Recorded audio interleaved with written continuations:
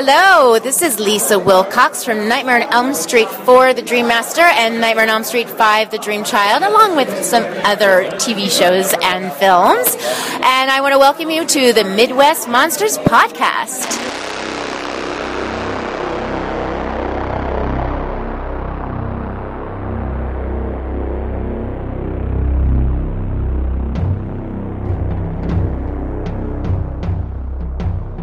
I'm excited. I'm sorry I picked this topic. I love this movie. It's a scary movie. It's a scary movie. And it still affects me just the same. I cannot put that on. I gotta tell you, something about this movie worked for me. I was like, it rocked. So, I mean, that's debatable, but I mean, it's a great movie. It's my right as a viewer, as somebody who spends my money and time to go watch these films, to have my opinions and be disappointed. But that's what I love about this group doing this podcast right now, is that on so many pages, we're like right there with each other. But then, I mean, it's almost inevitable that, half the time we're going to go, you're out of your mind. You are out of your mind. I'm sorry, man.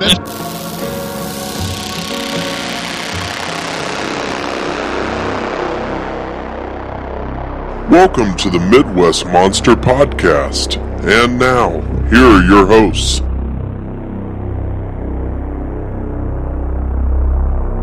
Good evening, ladies and gentlemen. Welcome back to an episode of the Midwest Monsters Podcast, but not just any episode. This is the 100th episode of the Midwest Monsters Podcast. How you guys feel about that? Yay! Yes. Woo! I am one of your hosts, Grizzly Abner, and I'm joined by Professor Wagstaff, Venomous Benny, Hi Tony, and Rybones. So good to be with you, folks. So good to be with you through so many episodes. 100 episodes. It may not seem like much, because some of these rich people can afford to do an episode a week. We can't do that. We're all working class men's, and it's been a long time. It's been a long ride. 4 years, Professor? 4 years? Yeah. Yep, 4.5. 4.5 years. Does 100 mean you're picked up for syndication? I wish it did. We're no MASH. We keep hoping to be a competitor to Mark Maron, but it's just not going anywhere. At least we know what we're talking about. Bazing! He's never prepared. Yes, I like him though. Not for John Carpenter, that's for sure. No. So you've heard in episode 98, episode 99, we regret that Mad Chan is not with us as we revisit episodes from the past. We have revisited Halloween. We have revisited Friday the 13th, both franchise episodes. And now we come to the Nightmare on Elm Street franchise. We've done it in the past, and now we're coming back to it so that you can hear that if Professor and I have changed our opinion, and you can also hear fresh perspectives from our new 3 consistent hosts in the new rotation model. So, and I promise, this is the last time I want to mention rotation, because you should know by now. You should know that it's a rotation of hosts. So, 100th episode. Anybody want to share any thoughts before we get into Nightmare on Elm Street? Anything about the podcast over the last 100 episodes? Highlights, high spots, moments you liked, the good, the bad, the ugly. It's been quite a ride. I've seen it through some important outside life events for us in different capacities, and it's been fun having reasons to buy more movies and watch more movies. A particular highlight was when Adam Green took the time to listen to one of our episodes and wrote teetering on a novel response to it on the blog. So, but I mean, that's just one of many, just one that jumps out quickly. It's been a blast so far, and here's to many more. Absolutely. Would you all say that that the podcast has given you cause and occasion to watch films that you probably would not have checked out? Absolutely. Oh man, Awesome. the turd April Fool's Day one. I'm gonna stand up. I would never watch those movies, so it's kind of fun. Yeah, for sure. Yeah. It's something I do like about, like, we complain about some of the real shitters that we've watched before, but it's funny to say, well, I wouldn't have watched it, so it's funny to have a Well, reason. movies like The Wailing, that's not something that probably would have been on my radar otherwise, but because it was an assignment for the podcast, I watched it and I loved it. Yeah, And awesome. I probably wouldn't have watched it otherwise. Well, hopefully that's the case for a lot of listeners. Sure. And I love that Professor has picked some films like Society and Street Trash, like these pretty standards in the circles that we run in. I'm not saying I'm crazy about the films, but Right. it's just like a chance to watch some bonkers movies that I would not have normally watched. I single-handedly blame this podcast for my drinking. And I kind of... Actually, I'm not kidding. I don't want to say I'm actually not kidding. I'm really not kidding. Because about 3.5 years ago, you guys asked me to come up and do a Phantasm episode. And I wasn't doing a whole lot of drinking in my life at that time. Well, here we are in this snowball from hell now. And 5 minutes later, we're all crying. yeah, like I think I probably drink more and wake up with hangovers way on the regular.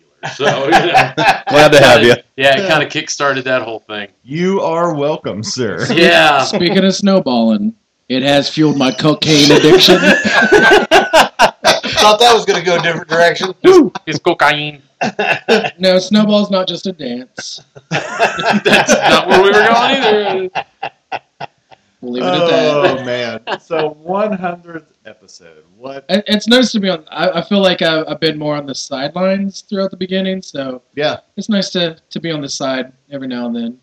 Yeah, absolutely. It's been a true joy to do so many episodes with the original three, myself, Professor, and Mad Chan, and the fun we've had with that. But it's also been nice to, as time has gone on, to say, hey, let's shake it up a little bit, and to add the three of you as kind of the new class, if you will, maybe the Dream Warriors, if you will, to just shake things up a little and add some new perspectives. So I thought it was the Dream Child. You are all my children. That's the one you're going to shit on and walking out. all right. Well, shouts have been fired, friends. There's a reason this is the 100th. This is going to be This a is highly it? contentious We're done? episode. Do we want to do disclaimers real quick for us? So I think if Mad Chan would have been here, I think probably Friday the 13th may have been our 100th episode because the three of us are big fans. But what's funny is that the new three are they're big fans of Nightmare on Elm Street. I'm a big as fan a of franchise. Friday too. Oh, but sure. But I'm saying favorites. My Yep. bad. I meant to say favorites. Yeah, Nightmare's my favorite The franchise. original Yeah. three would definitely say Friday is their favorite franchise. The new three have chosen Nightmare as their favorite. I mean, Ice Cube's all right, And but tonight,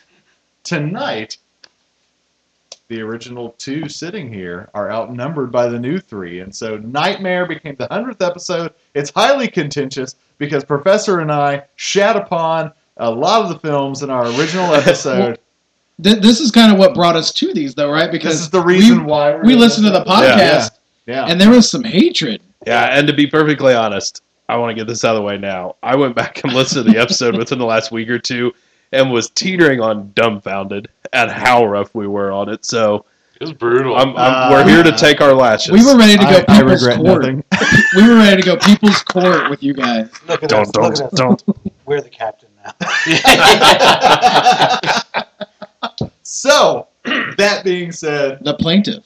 Dun-dun-dun. so glad to be able to do the show with you guys. 100th episode, a lot of cons, a lot of traveling, a lot of fun, a lot of laughs, and just look forward to the next 100. That calls for a cheers. I do Cheers! believe it. Cheers! Cheers to 100. Yeah. Gosh, man, get it together. I went through a lot of whiskey today. Oh, man. I'm full of. That I'm is full a of meat. tasty beverage. Good gravy.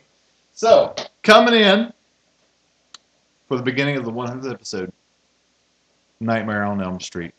What I will just say before I get my piece at the end, one of the finest horror films ever made. One of the finest films ever made. And if it were a standalone film, think if the whole franchise had never followed. Yeah. Think about the way we would talk about this film today. We love this film, and we still put it in very high regard and high praise, if you will, Hot Toddy. That's high praise. we still give it high praise, but just think about if this film would have been it and not a franchise to follow, how we would talk about this film today. Would we? Would we talk about it in such a high regard if there wasn't the fame that came from Freddy after it, or would it be as big of a deal? I think Nightmare could stand on its own. I believe it could, but Freddy would not be in the public lexicon the way it is without. But I think he might actually be scarier than what he would be scarier. Yeah, I can agree with that. Yeah. So that being said, Nightmare on Elm Street, 1984. 1984. Hot Toddy. Take it away. Nightmare 1. So I remember the trailer for this damn movie. This is sad that I remember all this, but I went to see the movie The Littles. I don't know if everybody remembers that or not. Nightmare was playing at the same time. The marketing for that movie, I was scared because the theater was close to what we were going to see, The Littles. And then home video was still really new. It wasn't a cheap market to get into in '84. My neighbors had just bought a VCR. Nightmare came on video. I went over. When I say neighbors, I mean I walked out my door and would walk into theirs. I watched the first half of the movie. I made them walk me home. I never finished the movie until a couple of years later. Get these damn dogs off my yard. But yeah, Nightmare just pretty got me in good when I was a kid. It terrified me. Scary. Definitely. Listeners, if you're wondering about the awkward cadence going on here, we're watching Grizzly try and wrangle a miniature dog. It's not going well. But yeah, so the first one had a profound impact on you? Oh, yeah. Needed to be walked home? Yeah, it took a couple years before I went back and watched the whole movie.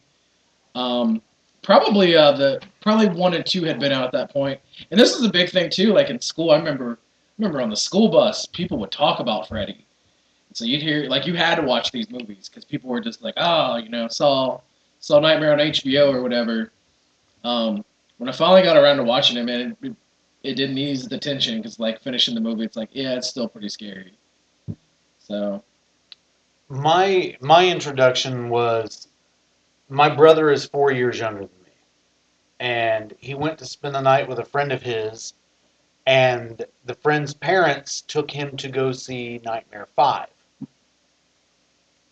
And so what year was Nightmare 5? 89. 89. I was 11. So my brother was 7. And I wasn't allowed to watch shit like that as a kid. My mom was overprotective. I always say my mom used to make us wear a helmet to answer the phone at our house. But for some reason, Mom and Dad weren't bent out of shape about it. My brother was Freddy crazy after that. And so Dad rented some of the older ones.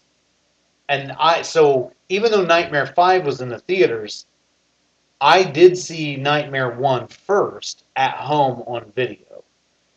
And he didn't scare me the way Michael Myers did. But it was... Freddy talked.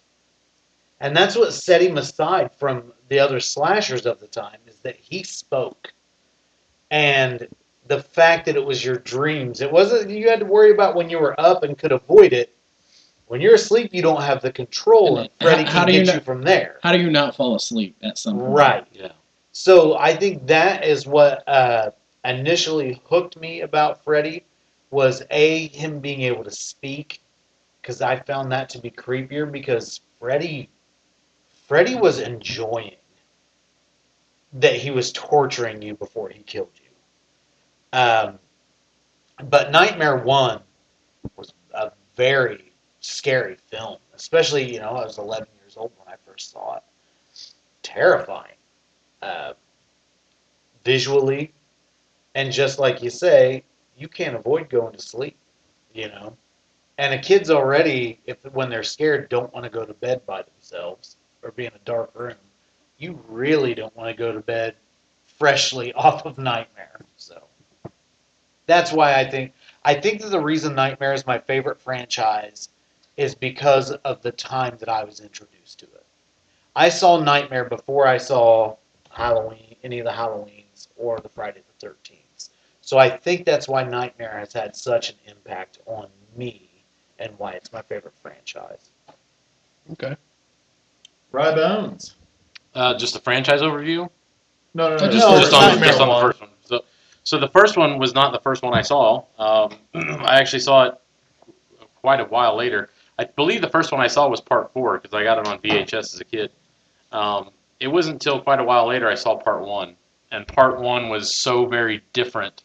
It was a darker tone. It was a more serious thing. You know, by part 4, Freddy had become kind of the campy Freddy. You know, so it was a way more dark feel, you know, like Tina getting dragged around in the body bag and all this stuff. And you're just like, whoa, that's some heavy imagery. You know, because by part 4, he had, you know, he had hit that stride where he would say a pun or something and stab you, you know, or something like that. We still did puns in the first movie, but yeah, you didn't laugh. But yeah, it was a lot more menacing. Yeah. So the first film overall is really more in the vein of Friday the 13th and Halloween as far as the tone, the overall tone of that character. It is different than the rest of the series, of course, but it's, you know, what a way to introduce a character, right? I think for me, I didn't say this to begin with because I was doing initial, but later on, like the Nightmare compared to the big 3, Nightmare on Elm Street is like the mindfuck of all 3 movies because number 1, as a kid you don't notice as much, but when you get older, they're 15 years old. Like, you know, they point out Tina, like if you watch the news, Tina, a 15-year-old high school student. So they're young kids that this is being done to. And where Friday and Halloween, they stalk them, and a lot of times it's too late. On Nightmare, they know shit's bad. They know shit's coming. Their friends are dying. So they know about it ahead of time. They're terrorized before the kill. So where Friday the 13th, you know, usually fuck somebody's out there, now he got me my throat. So remember in Elm Street, he preyed on their fear. Absolutely. And so that to me was like a largely different from almost Texas Chainsaw, and like any movie I can think of where, you know, typically the killer stayed hidden and would get you when you least expected it. Where remember in Elm Street, he was like, I'm coming to get you, and you're going to watch me kill your friends. Mm-hmm. And then I'm going to use your friends to make it even worse. It's like this shit he did with Tina, like, to torment Nancy. It was just bad. Oh, yeah. I don't need to change my opinion at all from the first recording. This is a great film.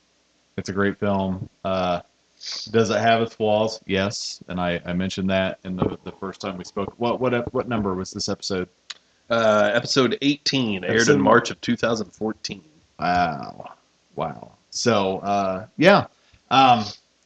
You know, there's some silly things like when the mom turns into a skeleton on the bed and then sinks into the bed. I love the mom. Yeah. Oh, yeah. The mom. The actress. is great. Drunk moms are missing from modern movies. Yeah, we need more of that, right? Wine filled out. Locked.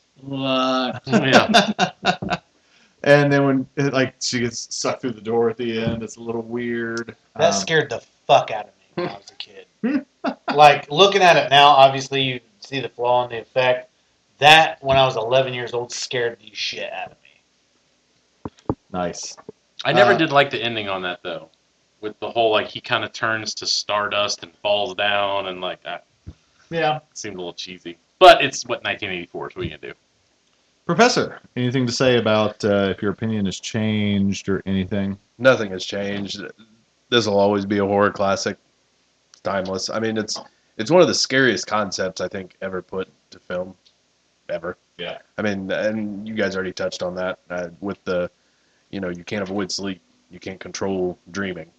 It's a very basic idea and something that we have to have as human beings that we're completely vulnerable to. And I think, you know, and I want to stress it again in this episode like I did in the original one, something I thought that this franchise was very good at is the young condition and the bond of friends at that age that I think that from movie one and through most of it, they maintain how when you're in high school, it doesn't matter if you have wonderful parents. You tend to lean on friends because you're finding your footing as young adults, and those formative years are very important with the friends that you have around you.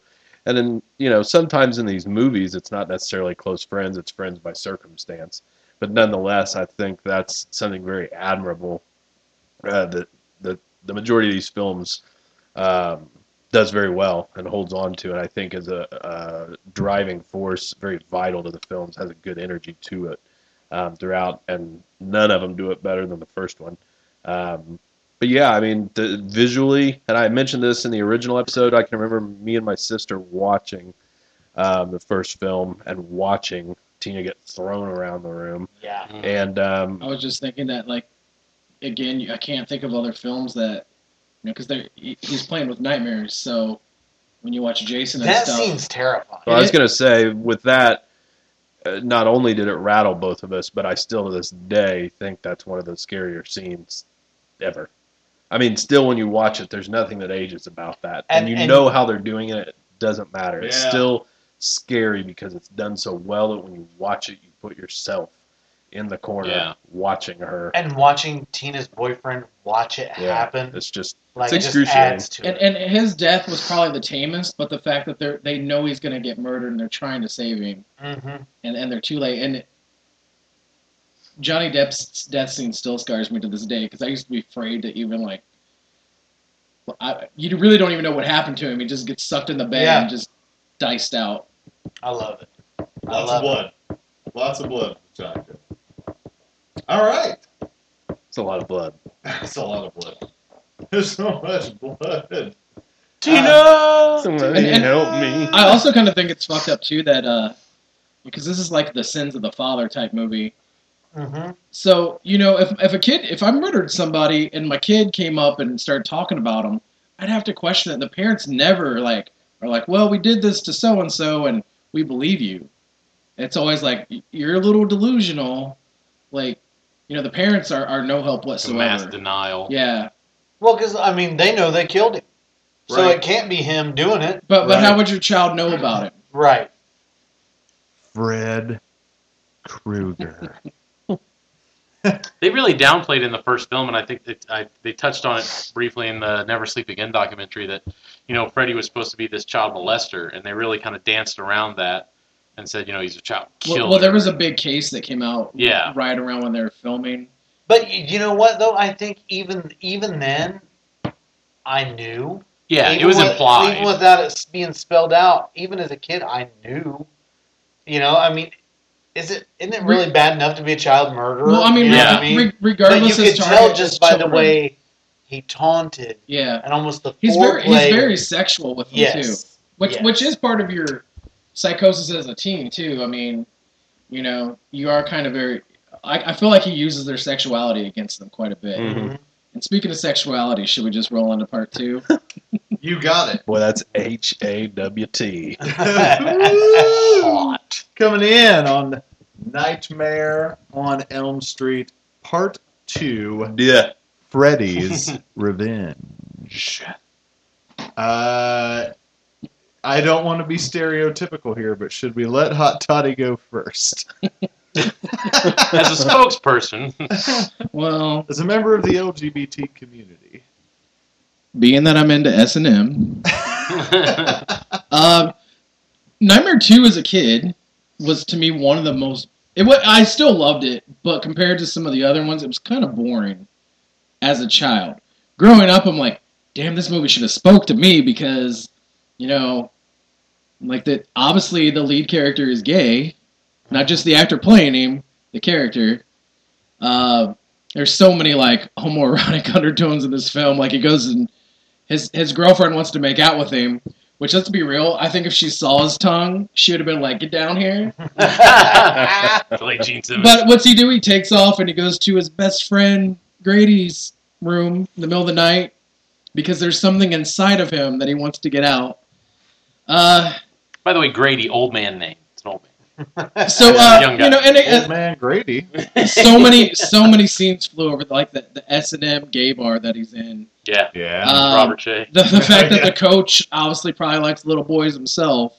He always wants those boys hitting the shower. Yeah. Towel snapping. And I never rewatching it. I'm like, have you ever Hey. noticed he in part 2 until maybe the very end, it's all men that are victims. There's not a woman killed. Even at the party, it's all men. Like maybe a girl got brushed in the pool or something, but his targets were men.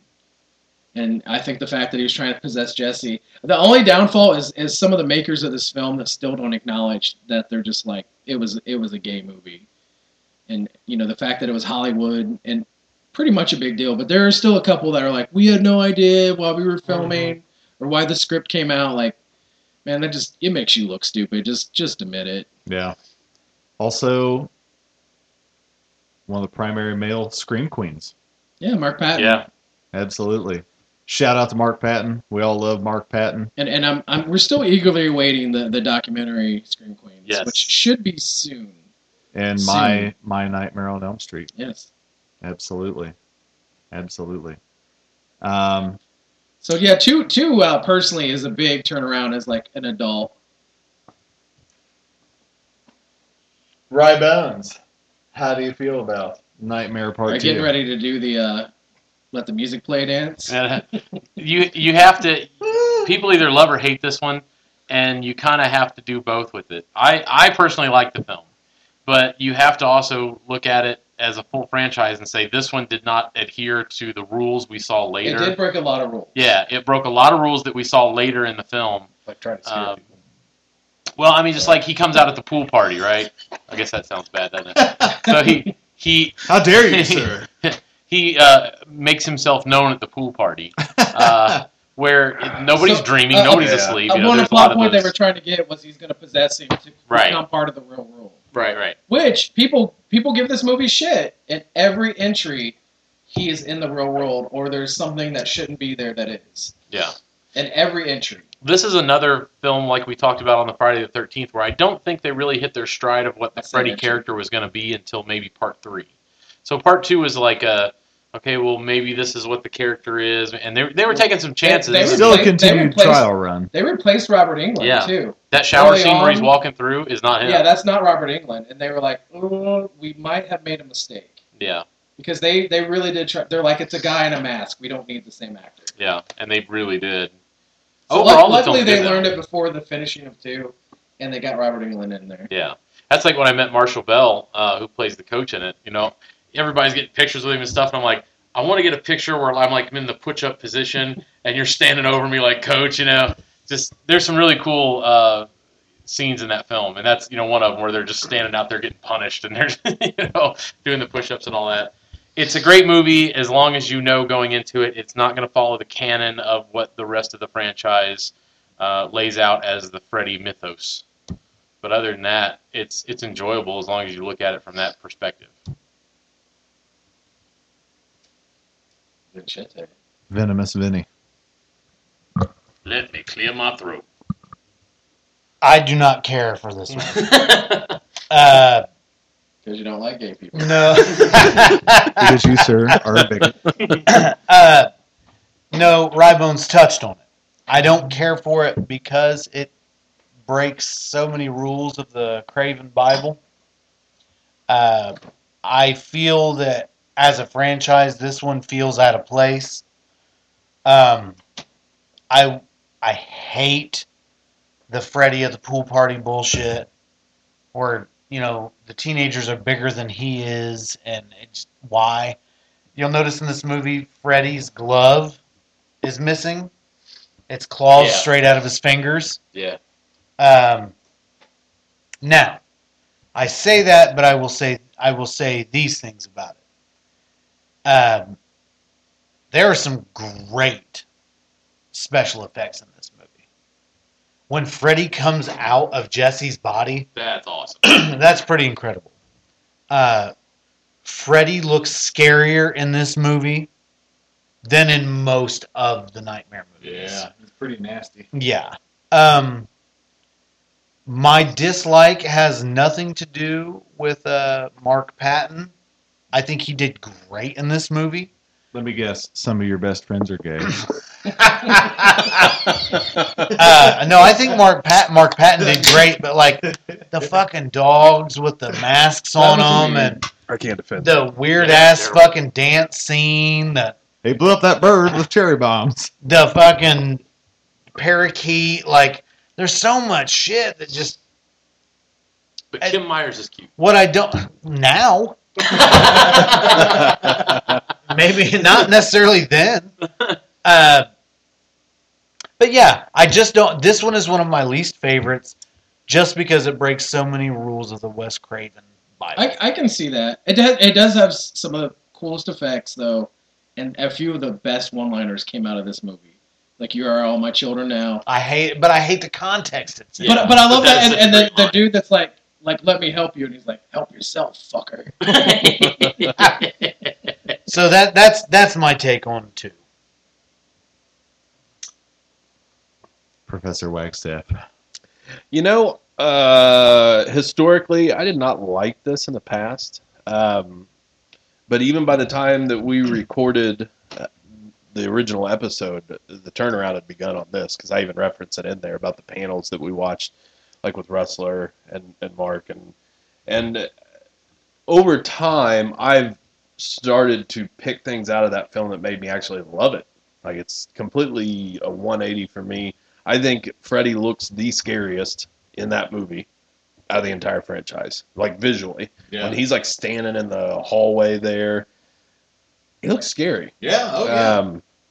I think that the way that they alienated Jesse was a good thing, because it's a break from the group, mob idea that we have in so many of the other films. I like that there's more investment into his character because of that. I like, his friends, obviously, he still has a couple people with him in this, but I like that it's smaller.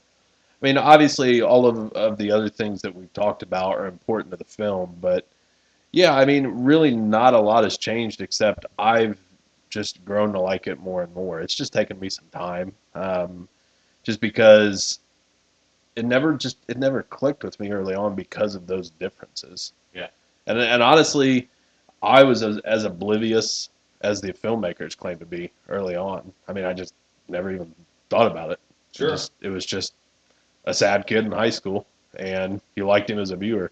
So, but I mean, obviously now it's right there, and it's a huge part of the film. Right in your face. Yeah. But no, it's Toddy. Did you feel like Jesse was just this little gay kid? Oh, yeah. Well, and I feel like over the whole experience for me as a viewer, going all the way back to younger years, this is the biggest turnaround, but not the biggest turnaround for me since recording. Biggest turn on. Hey girl, hey. But yeah, this is the biggest turnaround for me on the films over a long period of time, because our experiences with them at the conventions alone make it hard not to love this movie more. Yeah. And, do we want to share the story about our autograph we got? Yes. Not yet. Not yet. Okay. We'll get back to that. So I was just going to say my piece, very similar. I was a little unkind to this film in the first time we recorded this and we weren't franchise brutal episode. on it. No, we weren't. But I have come around to, this is probably outside. Okay, so if I'm ranking right now, I know I'm jumping the gun, but 1, 3, New Nightmare, then this film for me. This would be my third. Okay, yeah, so this would be my fourth. Yeah, I just came around, and part of it is just further understanding the background of it. Just like everything that Hot Toddy had just mentioned, the people in the background, and putting these things together, and Mark Patton and his history. It was just like, now I understand that it's flawed. It's definitely flawed as far as following the mythology, but let's be honest. Everyone that we're getting ready to talk about is going to be flawed in the mythology. In a way, though, like, here's how because it is a possession movie, too. I look at this one as Freddy's a spirit. And so in each movie, Freddy tries to figure out a way to come back. Yep. So to me, he was defeated by Nancy. He is now like figured out a way to possess this kid. Yep.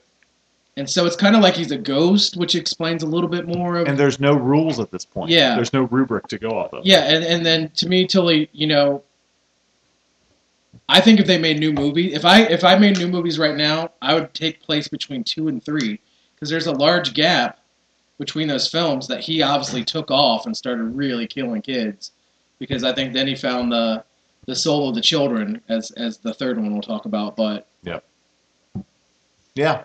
So again, building off of all of that, I really enjoy this film because it still feels like the first film.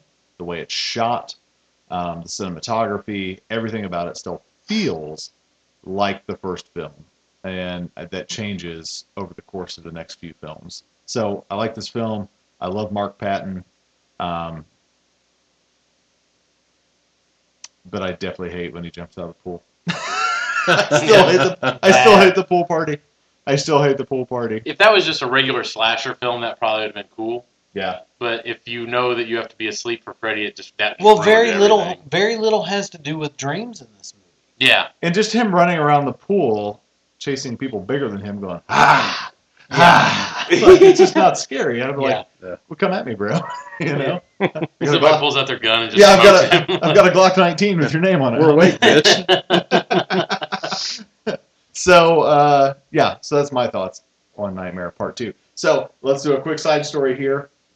We were at a convention, Horror Hound in Indianapolis, 2015. Yes, you're correct. 2015. Co-host Mad Chan had shaved his facial hair into a mustache, and co-host Vinny had made a lot of fun of him. And somehow we found out that Mark Patton... When we were there, I'd noticed the ones on the table. That's right. Professor had noticed that Mark Patton had ones on his table that said, "Heard you were talking shit on Nightmare 2. Fuck you." And it's a picture of Mark Patton flipping the bird from Nightmare 2. And so he told Chad about it, and this was Mad Chan's moment to get back at Venomous Vinny that weekend. And all of us were on board and so excited for this that we go to Mark Patton, we tell him what's up, and Mark Patton is excited to be a part of it. And so, Vinny, how does he sign the 8x10? I believe it says, "Vinny, fuck you, Vinny." No signature. Yeah. which he pointed out. He goes, he ain't getting my signature. No signature, but the icing on the cake is the photo that was taken. So then, myself, Rybones, Hot Toddy, Professor Wagstaff. No, I wasn't there for that. Oh, I was there, but not there for that photo. Oh, okay. I was doing something else. So myself, Hot Toddy, Professor Mad Chan, Carrie, my wife Carrie, Kim Myers, and Mark we Patton. asked if Kim would do it, and Mark said she doesn't do that type of things, and so I was just like, "Hey, this dude really hates on your movie. It would be funny." And she's like, "Oh God, yeah. So all of us, before God and the documentary crew, flip off not only the cell phone cameras, but also the rolling cameras for the documentary. Yeah. And Mark Patton joins us as we go, "Fuck you, Vinny." And the best part is Mark Patton is giving me the finger with the Freddy glove on. So that's making it in the documentary. Hopefully we were in there. Yeah. Your hate will be documented in the documentary. But now, let's be fair. You're like, that's me. They ask you guys afterwards what my problem was with Mark? Yeah. Yep. And that's where I did stand up for you. I said, all right, he's not a homophobe. He doesn't hate Mark. He just has problems with the mythology of the film. To which they raise the same points we do. Like, well, the mythology gets fucked with off and on through the whole franchise. I said, I know. But he doesn't. And it really care. wasn't established at that point. Exactly. Either. So they make all these points that we were just making. They're like, well, if he doesn't have a beef with Mark, then we're not going to get a film. Yeah, I don't have any beef with Mark Patton. I don't have any beef with you. I should have said, oh yeah, he hates. I actually tweeted Mark Patton after that and was like, "You made my weekend with that." I mean, absolutely made my weekend with that signature in that picture. So, 40 minutes in, and we've only been through 2 of these films. We are going to have to pick this up, folks. Unfortunately, we talked about the third one, right? I know, right? We're going to waste another 40 minutes on that one. There ain't much debate on it. Yeah. So let's get into Nightmare on Elm Street Part 3, The Dream Warriors. Rybones, start us out. My second favorite in the entire franchise. Truth be told, it's probably the best film in the franchise, but my personal second favorite. This one is where they really hit the stride on Freddy. They really set the mythos. Everything that happens from this movie on out is essentially cemented how Freddy can operate and what rules he can operate within. We have a fantastic cast and some really great kills in this. We learn about kids and taking Hypnosil to suppress dreams, and Heather Langenkamp comes back as a dream counselor, and Wes Craven was involved. It really picks up the steam from the last film and runs forward with it. There's some fantastic dream sequences, where they're the Wizard Master and the I'm bad and beautiful and all that. It's so cool. And when Philip is getting walked around like a marionette. Oh man! To me, that's the most memorable part. Oh, that creeped me out so much as a kid. To think that your veins could come out of your arms and be, that creeped me out. Ew. But overall, this film is probably the strongest in the entire series, but my second favorite. Yeah, I think that this one to me only rivals the original movie. That's the only one that can compete with it in the series. This one, I think you start to see Freddy play more onto your fears on how he kills you in your dreams as an added torture. You get a little more of the vocal, jokey Freddy in this one, which I know some will disagree, but that is what I like about Freddy. I like the smart alecky Freddy. I like the humor mixed in. To me, it just shows how much Freddy is enjoying what he's doing. I'm a comedy nerd anyway, so that is more of a flavor to me. To me, it gives Freddy more personality than the other slasher icons.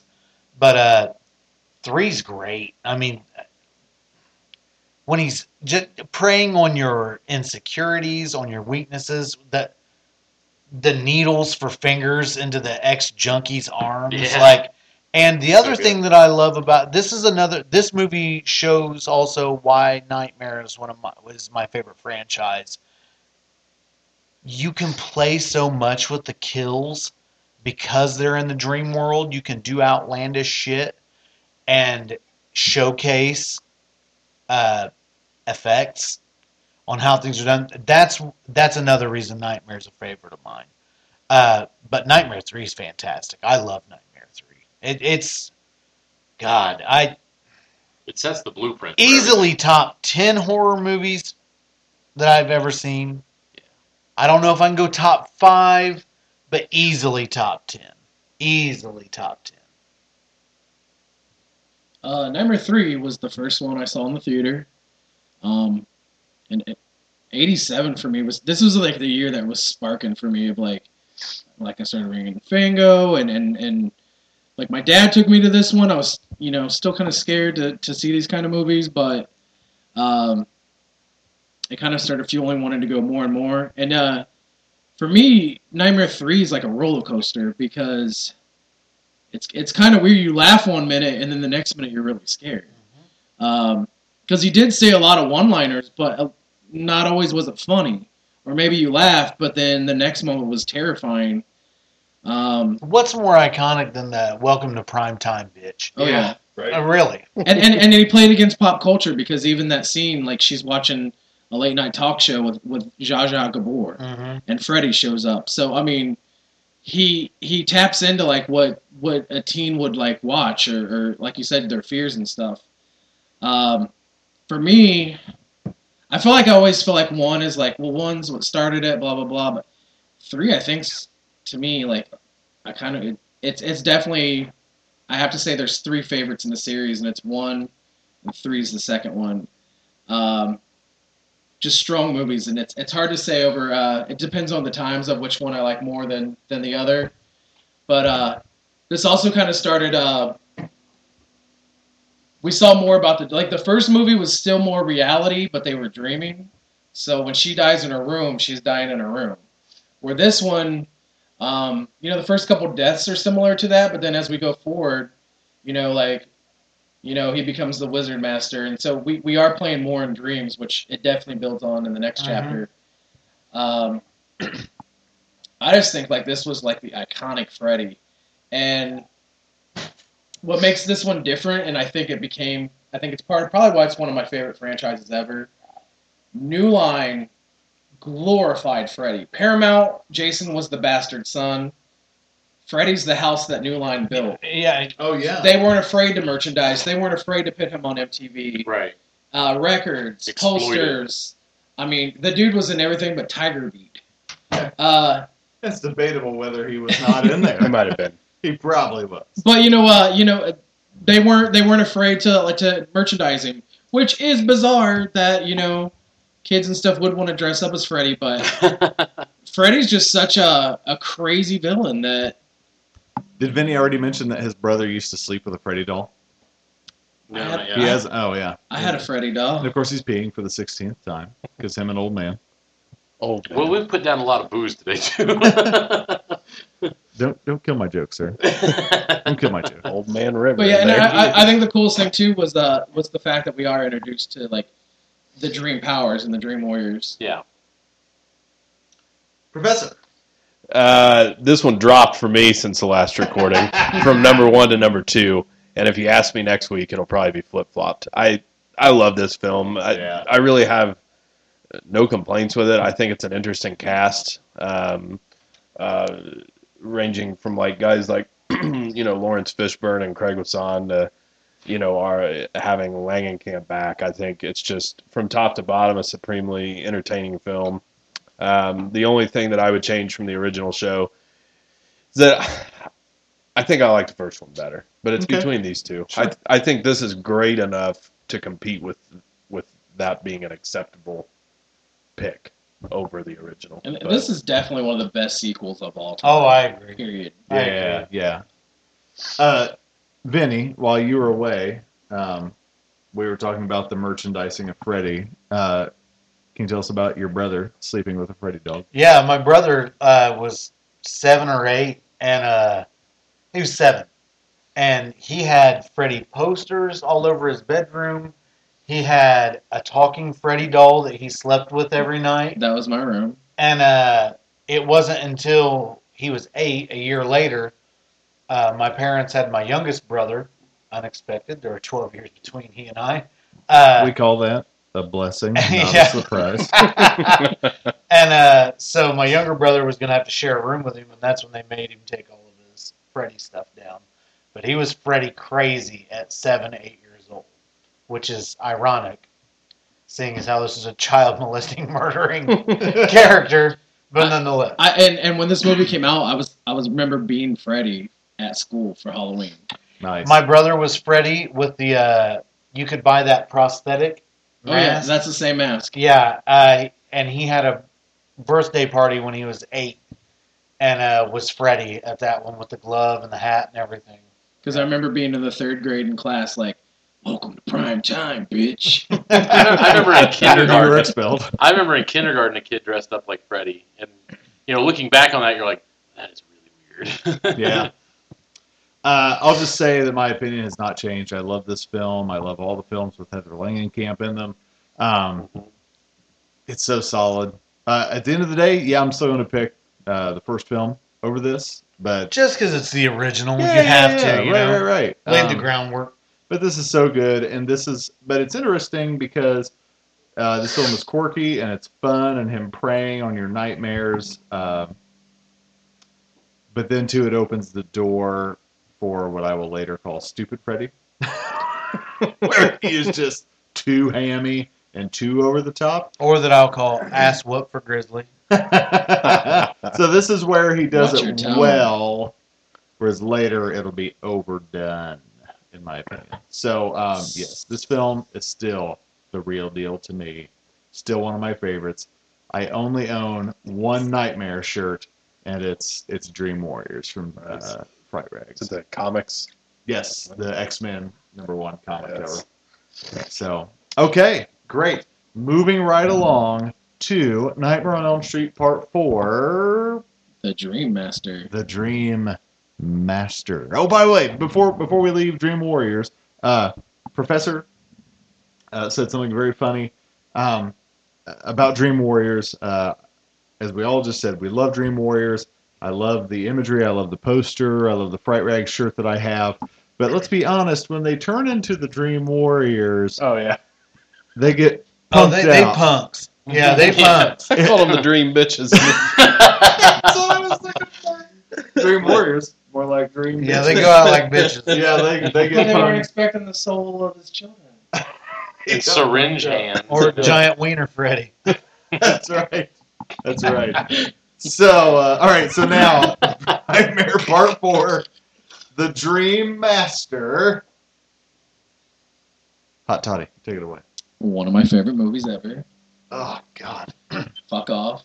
Oh, How it's can you about not- to get nasty? Oh, it is going to get nasty. How then. can you not? Shirt's about to get ripped So, off. as much as I love 3, this one took off. This one, 3 is great. Let's also not forget, we didn't mention this, that Part 3 adds to the mythology. Yes. The son of 100 maniacs. Yeah. We The get more. bastard son We of get more of 100 that, maniacs. and then 4 just took off and ran with it. 4 did nothing. It didn't add to the mythology You shut the at fuck all. up. Tell me how. Tell me how it added. Well, we know his backstory. What do we need to know more? Do what you got to do. This is the You first. just bitched about Halloween. We knew that he ate Cheerios and it was fucked up. This is the first. I don't film. need to know what Robert England's Here's coffee what that choice was means. before he killed a kid. But here's how this added to the mythology, because this is the first time we see him able to kill children outside of the original parents' children, right? So it may be weak sauce, whatever. For me, this movie is a nostalgic love because it was the first thing I ever owned on VHS as a kid. Well, I shouldn't say the first thing. It was the first nightmare I owned on VHS as a kid. So I watched it a lot. And this was the first movie where, like I just said, 3 touched on it and it built the bridge. But this is the first one where it wasn't just us in this room. Like, he really delved into the nightmares. Like, we had a girl turn into a cockroach. And Oh yeah. and like the fact that like they had three maybe more huge FX teams work on this film. It was a little bit lighter in tone, but Freddy was still pretty menacing, and I love the makeup job in 3 and 4. I thought this was a I love perfect this balance. one. Like, it never became too funny. It could have been a little bit more scarier, but it's still one of my favorite Freddys. And this is, to me, when I think of Freddy, this is how I think of Freddy, is Nightmare 4. Yeah. And it has Lisa Wilcox in it, and she's kind of like my second spirit animal. Oh, you mean the girl that was supposed to be Patricia Arquette? No, that's Tuesday that's night. Tuesday. Oh, my Tuesday bad. night. Yeah. Patricia Arquette was pregnant, and you can't have it all. Where would you put it? Right, Bones. Go ahead. Well, I mean, like I said, this was one of the first VHS tapes I ever had as a kid. It's particularly the first Nightmare I saw.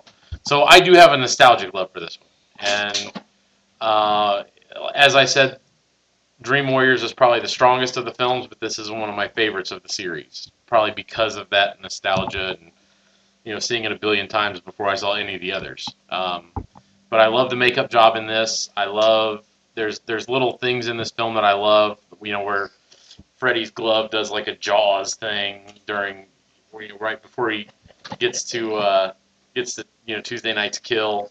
And the cool thing is, if you watch that scene where the sandcastle blows up, for one frame, the sandcastle is Freddy's house, and then it blows up. You have to watch it in slow-mo, but it's really cool to see it. I think Lisa Wilcox is a phenomenal heroine of the series. The cast is relatable. They're all really good kids. You care about these kids. This is a series where we start to see that the kids that make up the victims, essentially, have more personality and traits and character development than we see in Friday the 13th, where they're just kind of fodder for Jason's machete or whatever. So we get a little more depth with these kids. We get a little more backstory with these kids. We find out what their weaknesses are before it gets exploited by Freddy to kill them. You know, i.e., the girl who turns into a cockroach we see earlier in the film. She finds one on a pear or something. Joey's wet dream. Yeah, all that stuff, and he exploits those fears that they kind of lay the groundwork for in the beginning of the film. I love this film. I'm always going to love this film, and I would still marry Lisa Wilcox. And something we didn't touch on is one of the coolest returns of Freddy. The dog pissing on him? Yeah, the junkyard, like the body reforming. With a dog named Jason? No, a dog. But to be fair, the dog peeing on him, isn't that a dream sequence? Yeah. Yeah, once after the dog piss, his formation, the formation is cool. But I can remember even on the old podcast just being like, dog piss. Really? But it's a dream. He pissed fire. It's a dream.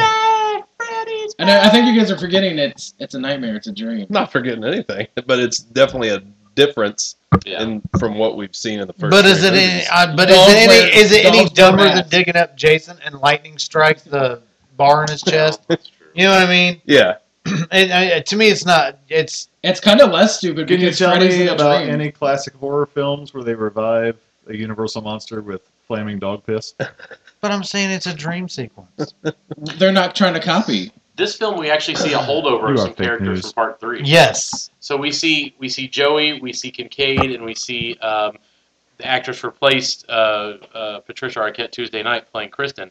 We see 3 characters kind of carried over to this film, and that's what I was touching on earlier, is that Freddy's kind of ran out of the original parents who killed him's kids. Does that make sense? Yeah. So now, through Alice, he can kill other kids who had nothing to do with his murder originally. She should reach out and touch someone. Yeah. Never! Which I did mention watching the first one again. I was like, is Sergeant Parker, was that Kirsten's dad from the first film? Oh, is it? Yeah. Daddy's dead. Yeah, he blew my mind a couple nights ago with that. Really? Wow, okay, yeah. Kristen Parker. Crazy. That's cray. Or maybe he left just because the mom was constantly like, underlay.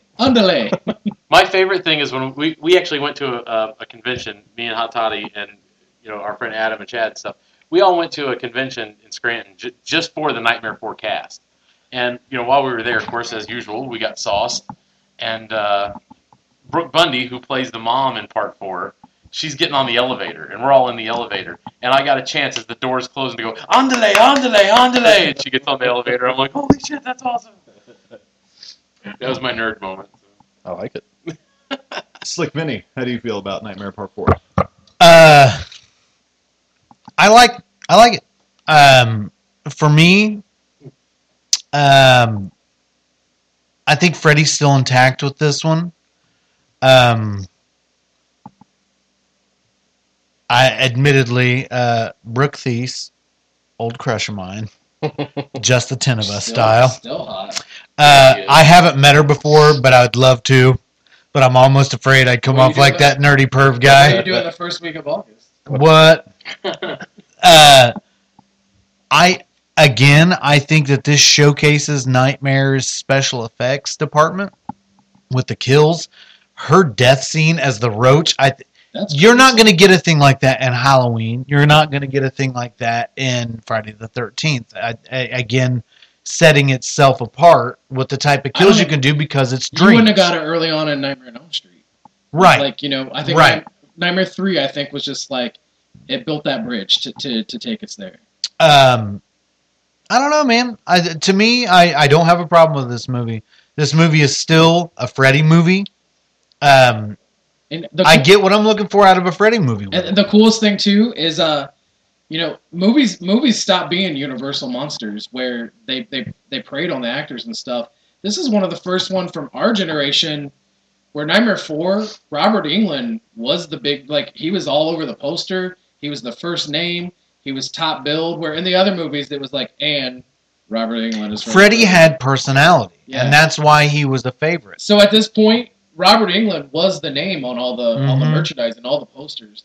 So that hadn't really been a thing since the 30s, 40s, monster movies. Yeah. So that's me. I like Nightmare 4. To me, it's still Freddy fun to watch. I get all the Freddy hits. I get all the special effects and cool kills that I look for in a Nightmare on Elm Street movie. I like it.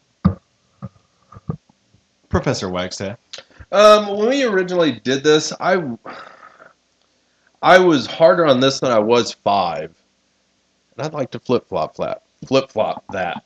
I have grown to enjoy 4 much more than I used to. I think that it is a more rounded film than I ever used to give it credit for, because I think that I used to lump it in, and to some degree, and I know this won't be popular at the table, I do think it is a drop in quality for the franchise. That doesn't mean I don't think it's good, but I think that I used to be really hard on it, and I think that part of that stems from the early stages of our podcast where we wanted to generate discussion. Sure. And so, like I said at the beginning of this, I was shocked when I went back and listened to this how hard we were on this, just kind of unanimously, because at the end of the day, I like, Freddy and the whole franchise, but, well, almost the whole franchise. But I do want to, right off the bat, flip-flop 4 and 5, because when I went back and listened to that, I treated 4 like this bastard stepchild that they learned from and got better with 5, and I don't think that. I think that while, we'll get into 5, I think it has some merits. That's where I start to check out, is in 5. And I think that 5, compared to 4, is an inferior film. So, 4 is not my favorite. It's not my second favorite, but I've come around on it a lot in the last 5 years, and mainly from marathon watching. And spoiler alert, I don't even watch part 6 when I do that. But I have given 4 and 5 particularly more and more of a chance, somewhat because of the presence that they have at conventions and your guys' fandom for it. Mike, I agree with these guys on a lot of stuff. If they like that much, I'll give it another try. So I've watched it a handful of times, really. And I have come around on 4. So for anybody who listened to the original episode, I shit on this one and gave more props to 5, and I couldn't feel any more the opposite now in comparison of them. So that's kind of where I'm at on it. There's some really great segments in 4, and some things where my biggest complaint, and I don't know if I've addressed this tonight on this episode, my biggest complaint, which is something like, for instance, that Vinny appreciates, is the humor. I thought that as the franchise went on, that they got a little lowbrow with it, and it wasn't about torment as much as it was one-liners to make the audience laugh. And I can agree with that. And so that was part of my problem with it. Now, with this, I now am viewing this film and approaching it with more of the surrealist aspect of it and appreciating it for that, and not harping so much on the fact that they're not trying to traditionally scare me, as opposed to using creative ways to manipulate dreams and be in them. And so I have found more enjoyment in 4. And it's not necessarily the biggest turnaround out of these 3 franchises for me to address, but it's certainly the one richest in conversation. So that's why I've kind of went on ad nauseum about that one, because there's more actual ways to pinpoint why I feel more support and enjoyment for this film. Like, 2 and Jason Lives, it's kind of just like, I really like it. But this one I can actually pinpoint why I was lumping and just basically critiquing it incorrectly. So there you go. Gotcha. Now, embarrass yourself. Now taking the stand. I think I like this film less than when we talked about it in the previous episode. Just doesn't do anything for me. It's okay, you can be wrong. Doesn't do anything. Yeah, we ain't mad at you. That's a callback. We ain't mad at you for being wrong. And when we talk about 5, I like 5 more. We're not on 5. You're defending 4. So, and the reason why is because if we start introducing a backstory in 3, 4 ignores it completely, and then 5 picks it back. How do you feel like it ignored and enriches it? It doesn't talk about it one bit. It don't need to talk about it. We know. So why did you ask me why did I ignore it if you said they don't need to talk about it? No, I said why do you feel that they ignored it? Fight. By not talking about it. Fight. Do they need to like dig it home? Well, if you're going to do it with the rest of the franchise, yeah. We didn't need a nun. Like we had a Dream Master. We didn't need a nun to like fuck up Freddy. What? We had the Dream Master who had all their powers. So A nun's just gonna get in the way. yeah, all those sweet ninja powers, especially after the guy has a fight with an imaginary Freddy that's invisible. Let's not. Okay. Let's not act like that's not shit. Okay. Like I bring up bullshit. Yeah, why gotta bring up parts of the film we didn't want to talk about, No, because you motherfuckers talk about them in depth on the original episode. Well, I'm bringing it back. We're doing it live. Nightmare 4 is the Die Hard of Freddy. Let's not act like there aren't flaws in every one of them. Like that Oh, of wig course. when she's doing the nunchucks. Yeah. So it's a dude. Now we all gonna bring up old shit. All right. I got to throw that out there. All right. So, I do the same thing when one of my friends die. Nunchucks. put on a wig and absorb our powers. Yes. Somebody died, and all of a sudden, Todd's like, I have the ability to super coupon now. Like there was a really frugal friend of mine died. Well, that would have been Robert. Premium select. So I'm just gonna tell you, I just don't like this film. I like it less. Boo. I might like 6 better than this. Well, you like what? What? You like. When's the last time you watched this? Professor's 2 about to have a weeks heart ago. attack. boy. Let's just stop this podcast when we're Damn, just sitting weeks down and ago. watch this stuff. I can watch this movie 10 times a day and never tire of it. In You're fact, we sucking did that on in the wrong Scranton. nozzle This movie played the entire time we were in the Scranton. entire weekend. You like what you like, and I don't like. And that's this one. okay. I don't like it because We don't all like great movies. because It's all right. I like backstory in this, and once they introduce backstory, How in much 3, more backstory did we need? We're being attacked. Freddy Yeah. had a boiler room. He Shots drove a fired. bus. He fucked up a kid in a wheelchair. Diddled children. His mom's a nun. He diddled children. Let's take a break. You're getting fired up. This is the lethal weapon of Nightmare. Yeah, the lethal Freddy's weapon getting too old 4. for this shit. No! Still a There was good nothing movie. wrong with the Jet Li version of Lethal Weapon. It's not a Beverly Hills Cop 3. Yeah, and this is the I like good, Beverly Hills and when you Cop say 3. This is the Die Hard. It's the good day to Die Hard. Okay, so That's one of the, we've got a that disagreement was on one. 4. Like Let's 5 or 6. We I gotta like move that on. Die Hard on. too. Yeah, we gotta move on. I haven't seen it. Let this goddamn dog in and move on. I will. Earn the 4 pugs. He's like, this motherfucker don't like Nightmare 4. All right. We need to moving get on Lisa Wilcox to sign up for Abner. to Nightmare on Elm Street, Part 5, The Dream Child. Yes. Benny, take it away. This would be where I first became aware of the Nightmare on Elm Street because of the incident with my brother being taken to the movies at 7 years old incident? to fucking see it. Show us on this Freddy doll where he touched me. Where the creepy janitor touched you.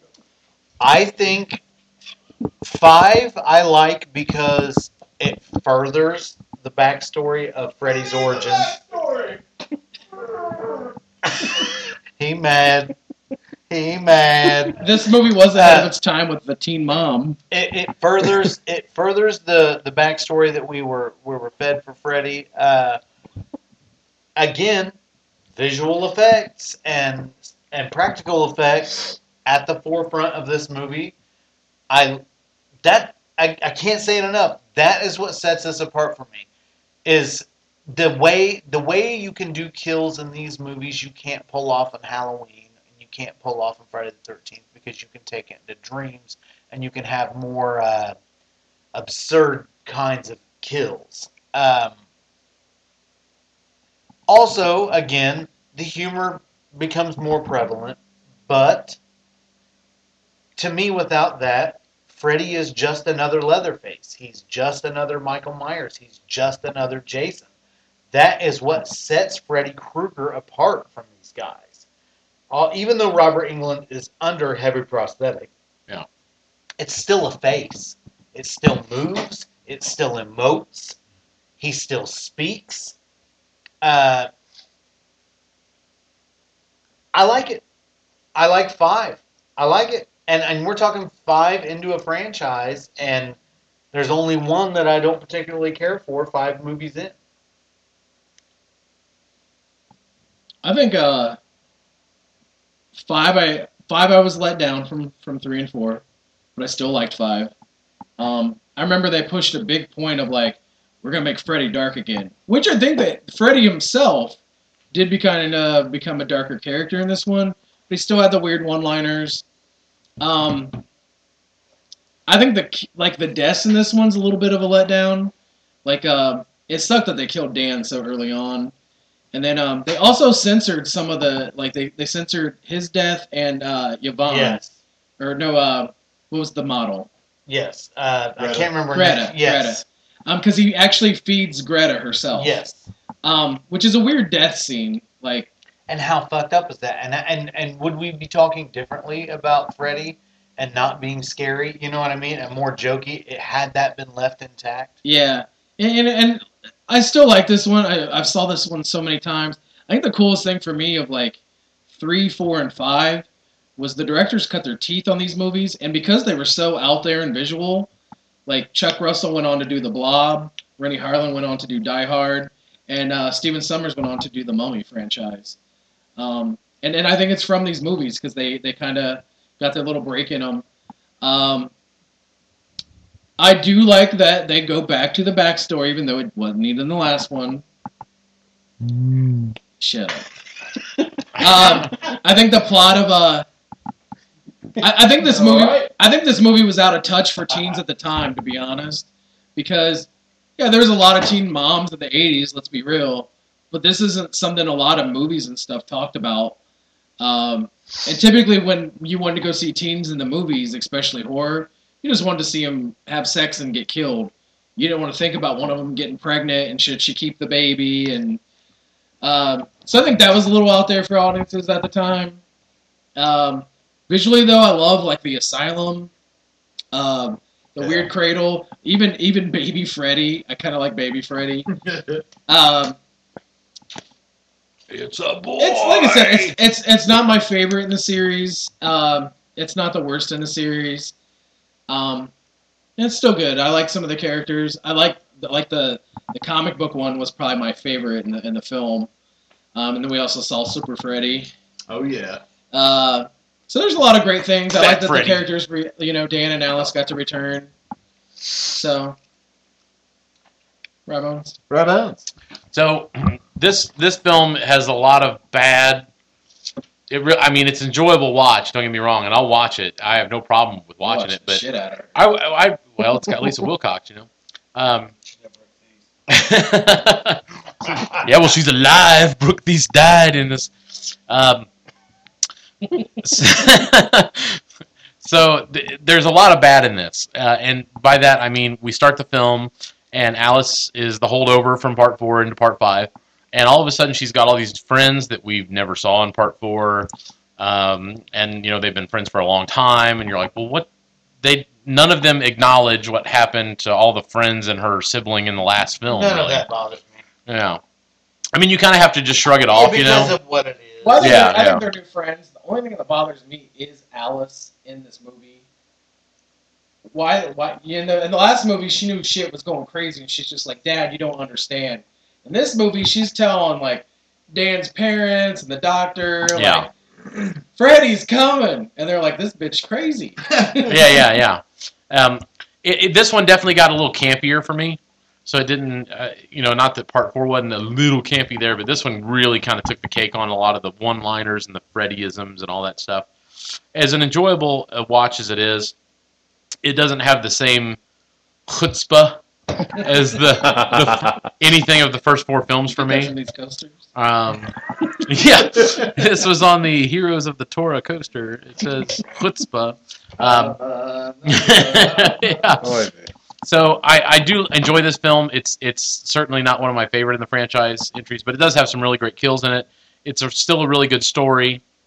And I do cosplay as the Super Freddy in this because I think that's kind of a cool costume that not a lot of people do. So I put it together, and my body type can't get away with Freddy, but I can get away with Super Freddy a little bit. So you got to know your strengths and weaknesses. You're the only one I've ever seen do it. Yeah, I've only ever seen one other guy do it, and it was it's like if you search on Google, you can find him. But I got into Horror Hound magazine dressed like Super Freddy. Nice. So Nice. I didn't know that. Yeah, it was in. What was the issue you told me about? Todd told me out. He said, "Yeah, new issue's coming out, or it just came out, and you're in it." And I'm like, "No way!" So I had to go buy it because I got into the Horror Hounds. You were the centerfold. Yeah, yeah. I like long walks on the beach. Crotchless. They took pictures of all the people that cosplayed in the costume contest in Horror Hound, so I was in that. So it was kind of cool. So I had to get a magazine with my picture in it. It's kind of neat. So it's a good film. It's not the strongest. It's not the weakest, but it's certainly an enjoyable watch.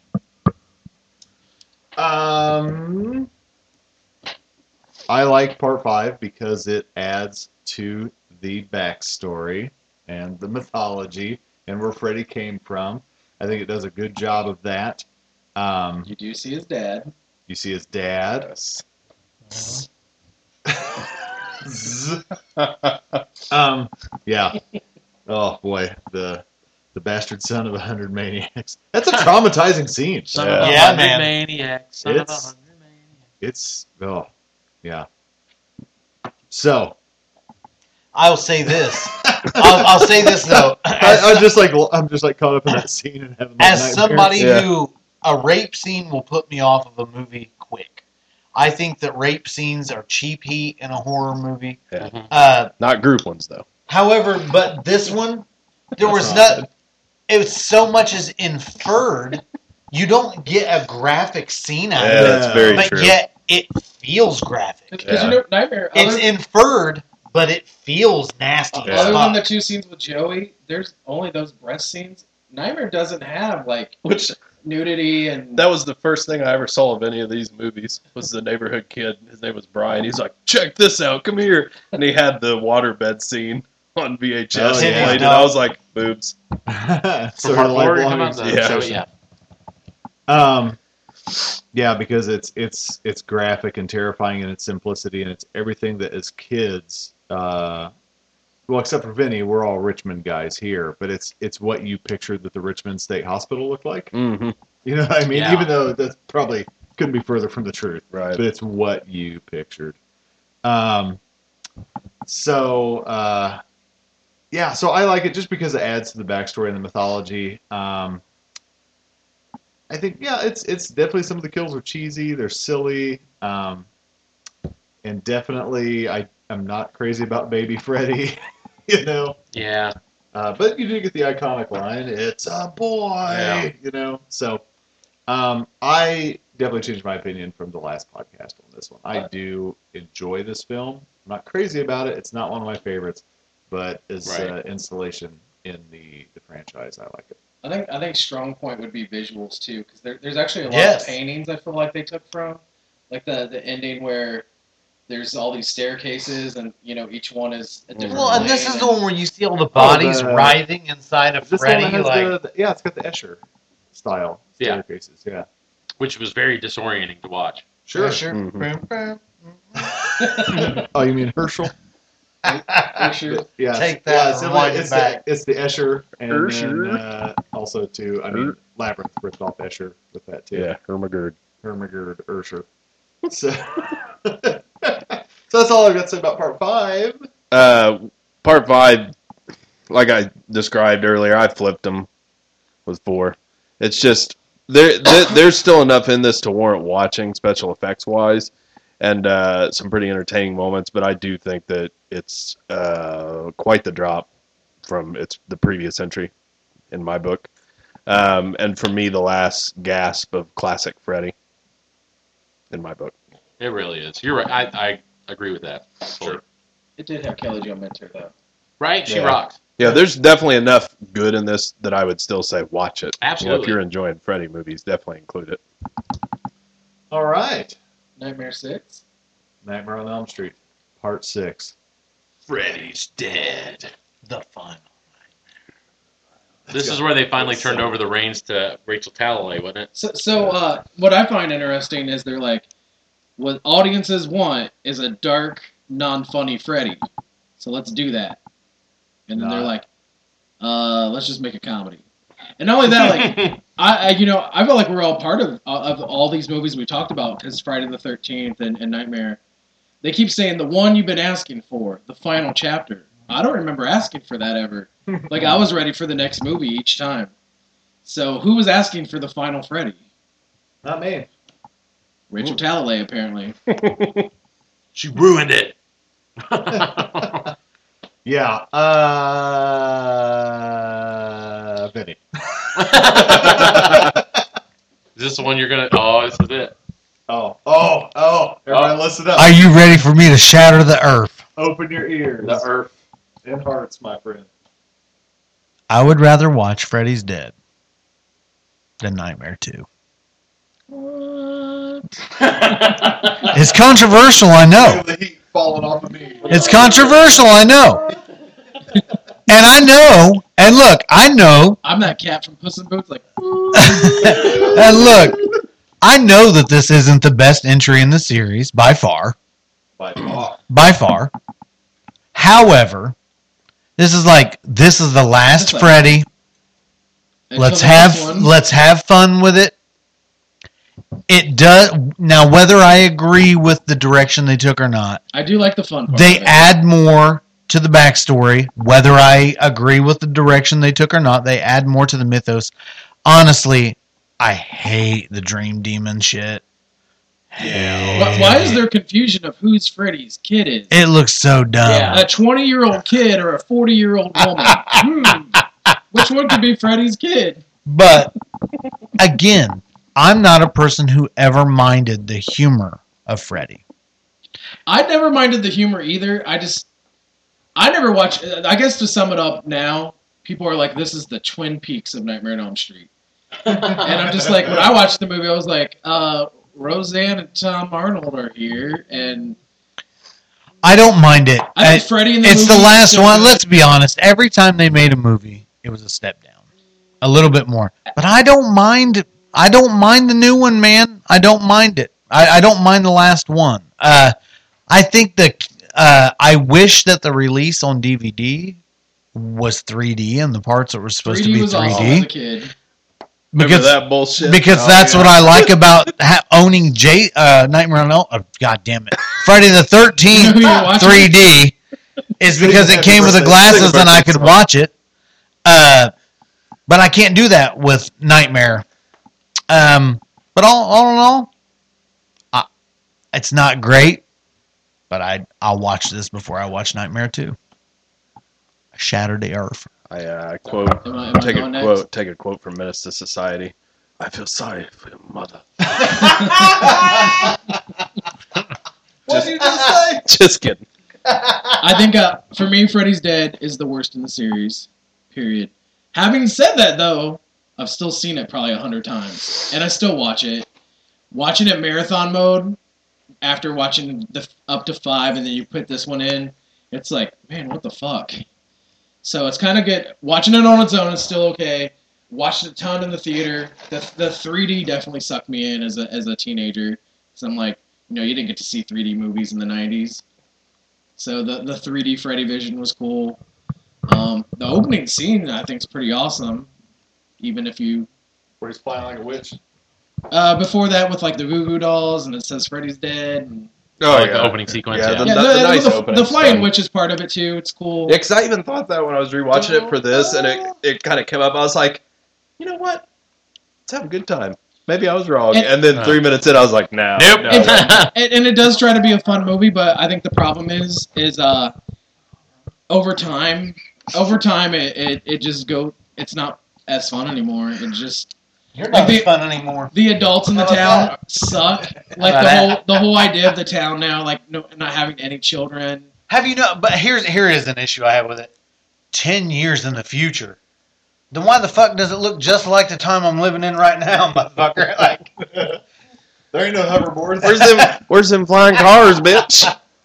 Here's the thing about this film. Where's fidget spinners? Yeah. Here's the thing about this film. It was definitely a chance. It was definitely different. It wasn't as predictable as like parts 4 and 5, how the kills would come. It was a little. I don't want to say more mature, but it was a little more. Robert Englund does say that the Carlos kill is his favorite in the entire. Yeah, I think that scene. Nice hearing from you, Carlos. That's the highlight of the whole movie. I think. I agree with that. Yeah, for sure. There's some really good stuff in this film, but the overall, the Jodie Foster looking chick.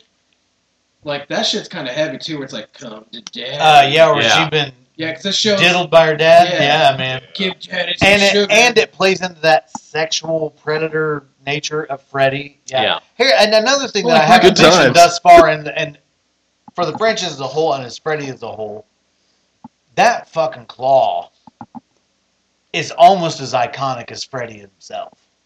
Even more so than a machete for Jason or a knife for Michael Myers. That claw is almost as iconic as Freddy himself. Yeah, isn't this film so much better than Part 4? No. You shut your mouth. No. That's what I'm tricking you guys. Here's what I really don't like about this film is the makeup. The makeup looks so awful. It's a G-rated version of Freddy. It really I will agree with you. It looks powdery. This is It the looks one- awful. It's become a Looney Tune cartoon. It really did. Like, when he pushes those spikes, Oh, yeah. it's totally like Wile E. Coyote. Flies like Where's the Wicked even, Witch. It is, but I don't care. I like the humor that Freddy brings. I don't care. I kind of feel like they knew they were poking fun at themselves at this point. Yes. You can I think if you look at it from that perspective, you're like, okay, they're kind of in on the campiness that is Freddy. But take how they market it, that they saved the best for last. Oh, this is it. Yeah, well, that's clearly not. And they were trying to put the thing to bed too. You know what I mean? They did. For a year. Well, not really. I mean, because a couple years later, they're like, "Hey, Wes Craven, we want Freddy to come back." Should we move on then from that segue right there? Yeah. Professor? Well, fuck the professor. Yeah. I've been in and out of the door, folks. I don't know what the fuck's going on. No, honestly though, if you do enjoy an hour and 40 minutes of Looney Tunes, they have great collections of them. No need to watch this one. No, it's got some moments. It's still got some creative moments, but the humor is just too much for me. On the bus, like nose great. Like the one-liners are at this point like there's better one-liners than a Maxi Pad commercial. It's like you think back to how startling Part 1 is while you're watching this. Freddy's dead. I mean that's it. It's just I do not get much out of this. I would rather watch Jason X. Oh, fuck you. Fuck you, brother. Fuck you. But not Halloween Resurrection.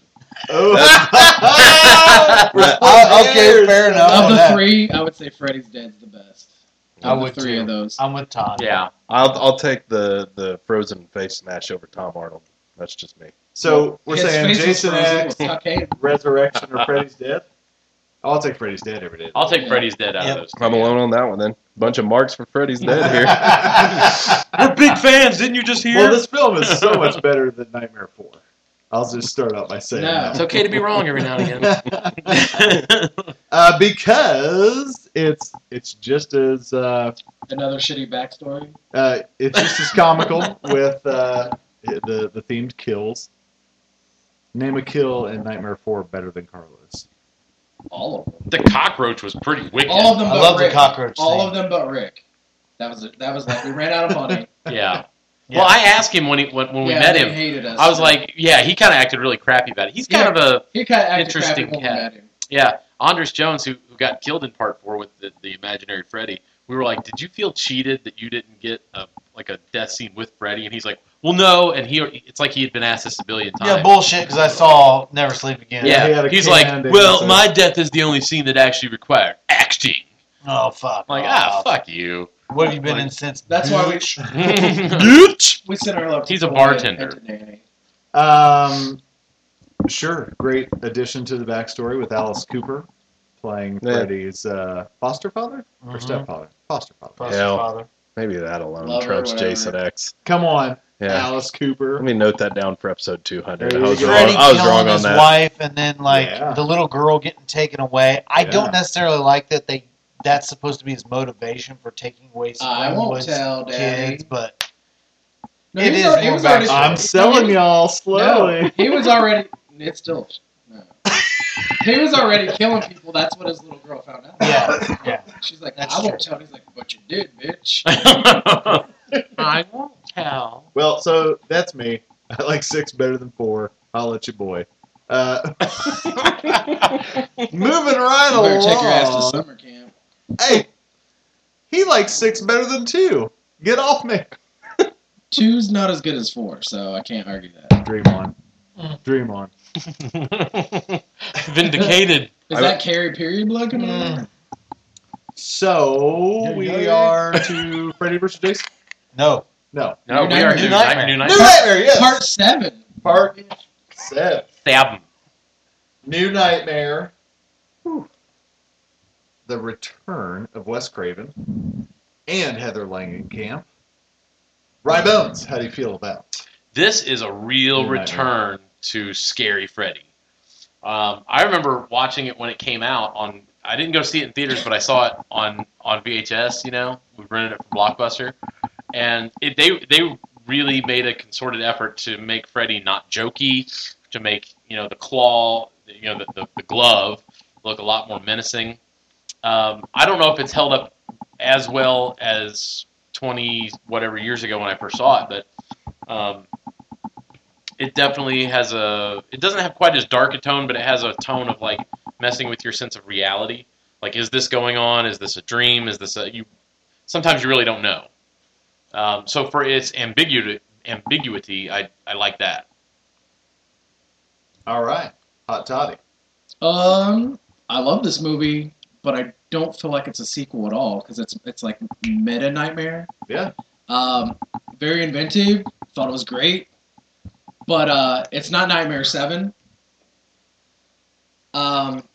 Watching it, I thought it was cool was when we did the panel and at one of the horror hounds right after Wes Craven's passing, was his ex-wife talking about one of the movies he kept working on was Hansel and Gretel. And I thought that was really cool because New Nightmare is Hansel and Gretel, where Freddy's the witch. Yeah. To even where like the little boy's leaving breadcrumbs and I don't know. I thought this was great. Freddy was scary again. I love this. Makeup's great. Yeah, I love this movie, but like to me, it's not exactly Nightmare 7. It's just like this weird, real life. Like even the book when the guy that wrote the book, in the book he keeps talking about how things are happening to him as he's writing the book. Because that's the whole point is like, the movies were their own thing. So cool. That's all I gotta say about that. Vincenzo. Grizzly and I would talk about how the best 3 Nightmare movies were the ones with Heather Langenkamp in them. Nightmare 1, Nightmare 3, and New Nightmare. As years have gone by, my attitude has slightly changed. I'm not as fond of New Nightmare as I used to be. Only because of the same reasons that I'm not fond of Nightmare 2. It doesn't follow the Craven Bible. Even though Craven is at the helm, it doesn't feel like it's part of the same series to me. Is it scarier than some of the later entries? Yes. I think they were right in calling it New Nightmare than Nightmare 7. I agree with you. As a solo piece, I mean, even though you can't necessarily have it as a solo piece without the others, it's enjoyable. And I do enjoy watching it. But it falls down the list for me for the same reasons that I don't necessarily care for Nightmare 2. And that's pretty much my take on it. My opinion has changed on it over the past few years. Professore. Pretty much the same as when we did the original episode. I'm just kind of lukewarm on it. Like, I know that it's a well-made film and a good film. It's a good name for a boy band. it just doesn't knock my socks off. Like, I find it entertaining. I think that scary. It's got some scary moments, and that Freddy's new look is impressive, but at the same time, it's way too long, in my opinion. I think the glove's overdone. Yeah, I think the claws it is. Do you know? And I don't think we need to rip it to shreds because it's a good movie. It is. Right. Do you know what the problem is? Is looking back on it as the franchise, it takes away from all the movies. Yeah. Because if we watch this, then the movies are fake. Right. And this is real actors. Well, and so it's a weird entry in a franchise. And we've already had some stuff done in film in the horror genre where we talk about playing in with fiction into. You all right? into reality. Something like I, Madman.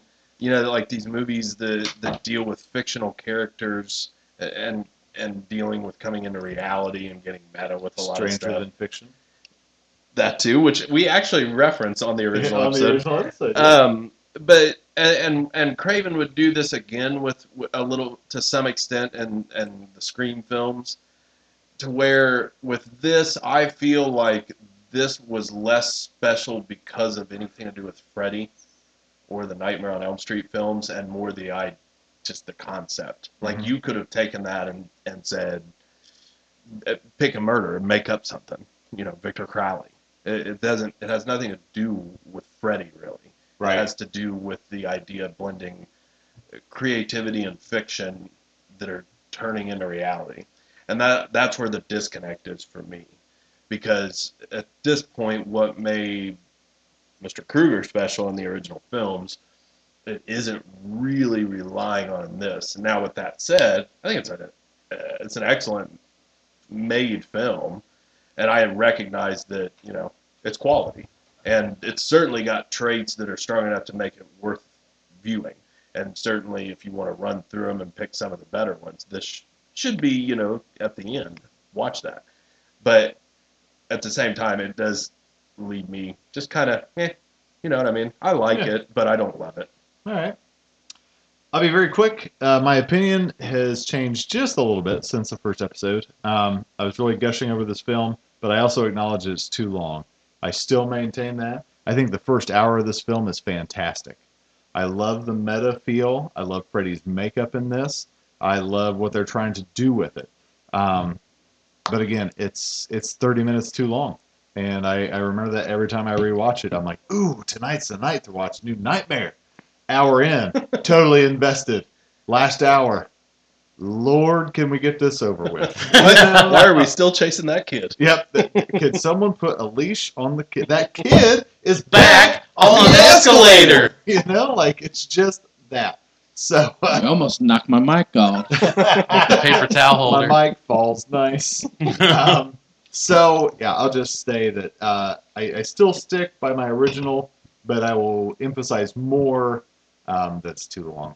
It's just too long. So that's what I got to say for New Nightmare. Moving into Freddy versus Jason. A fun romp that I enjoy. I want to give Rybones first shot at Freddy versus Jason. This is actually one of the only entries I ever saw in the theater. I think it came out in, I think it was like 2003. Yep. And I went and seen it. I went and seen it in the theaters, and it really was kind of what you're hoping for. You know, for years and years and years and years, you're wanting to see this showdown. And I just remember watching the end battle, and it was so bloody and just so vicious. I'm like, this is awesome. And I wish there were more. I wish there were more after this. The story is interesting. It's a little convoluted, but it's a good way that they got them all to mesh together. But I do love this film. I'll watch this film. Not as much as some of the others, but I think it was certainly the best they could do at that time with getting the mashup to finally happen. Hot toddy.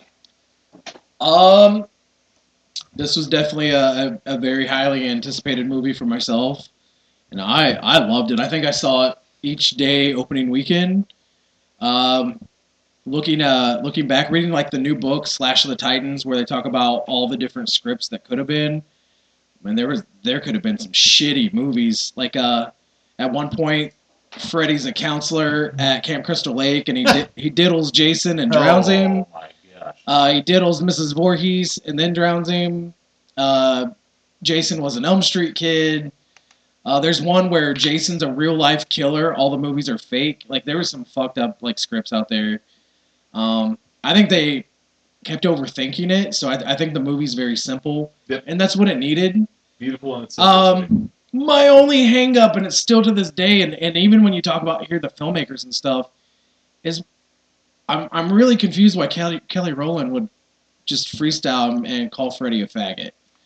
Yeah, and surprising. In 2003, in an '80s movie, every little kid spouted faggot at their mom. But in 2003, man, it feels so out of place. Yeah.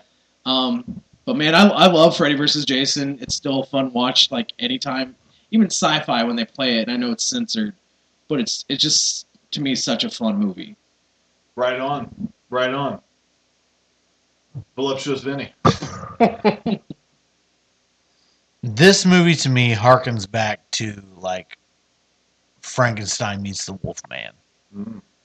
Like this is the clash of two monsters, and this is very much to me a Freddy movie.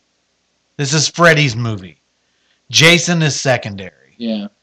It's called Freddy versus Jason for a reason. Yeah. And that's because Freddy is a character that speaks. And I think that's honestly why he gets top billing and why it revolves more around him, because he has more personality.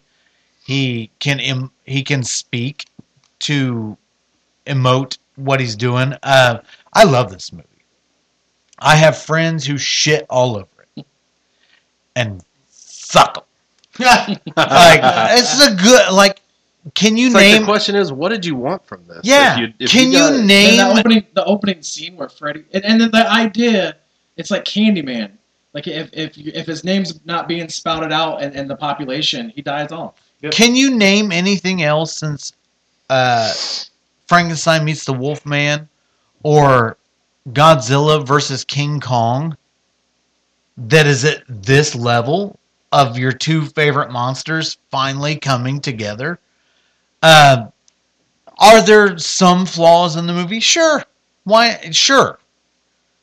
But not enough to ruin the experience. I love this movie. I love watching this movie. I watch it at least once a year.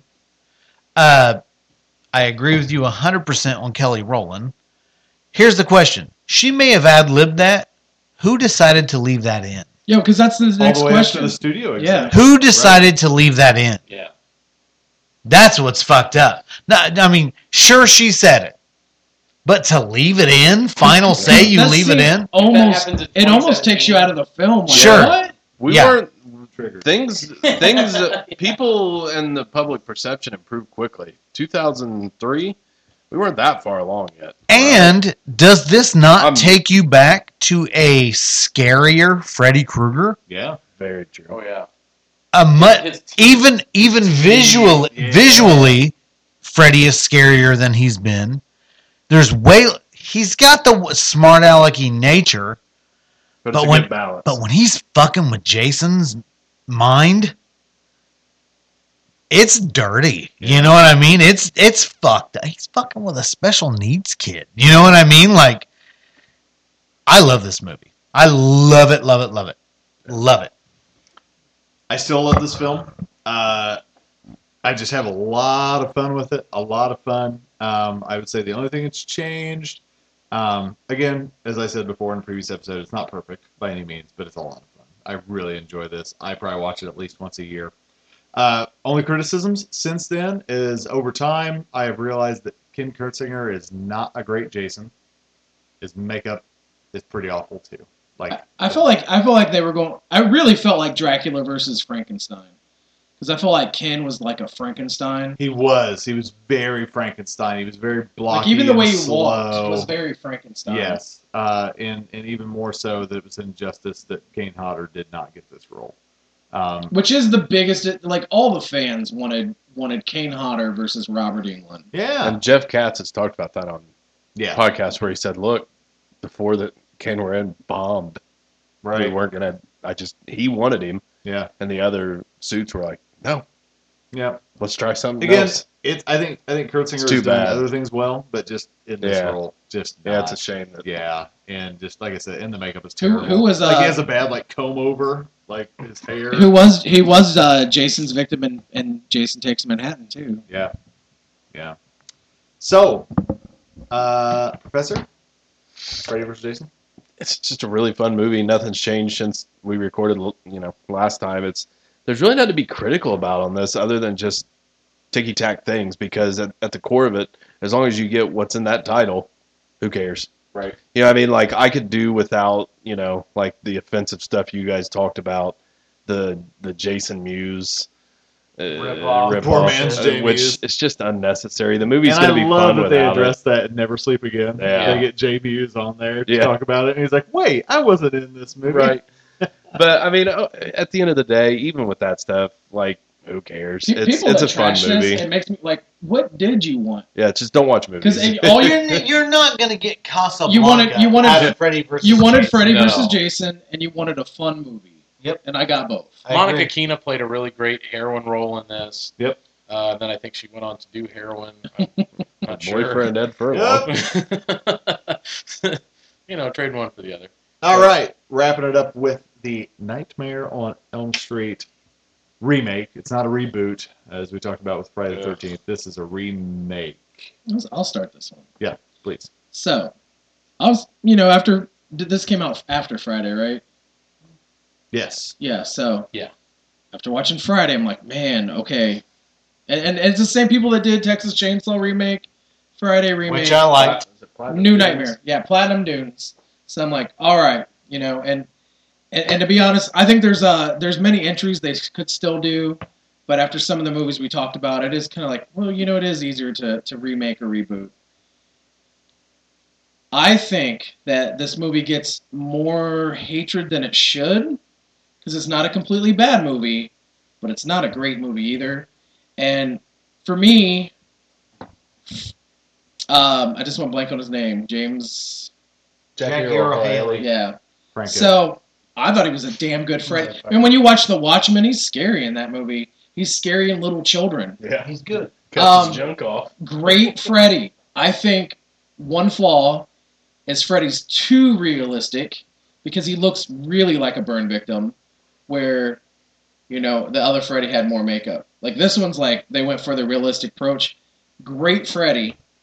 I don't think that was the problem. The problem was the kids. Yeah. They don't care. Nancy should have never, Nancy shouldn't have been in the movie.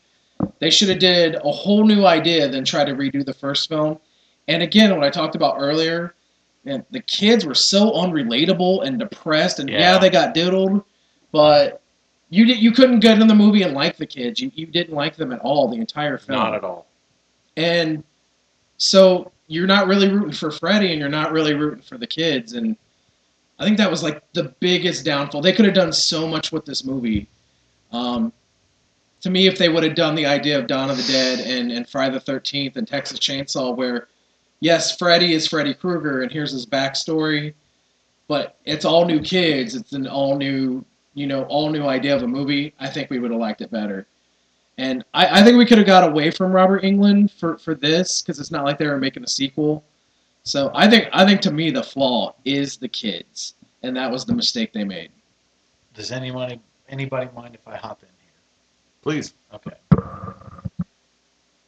I think that if this movie had been made by itself, there had been nothing made previously to it, everybody would be singing a different tune about it. Oh yeah.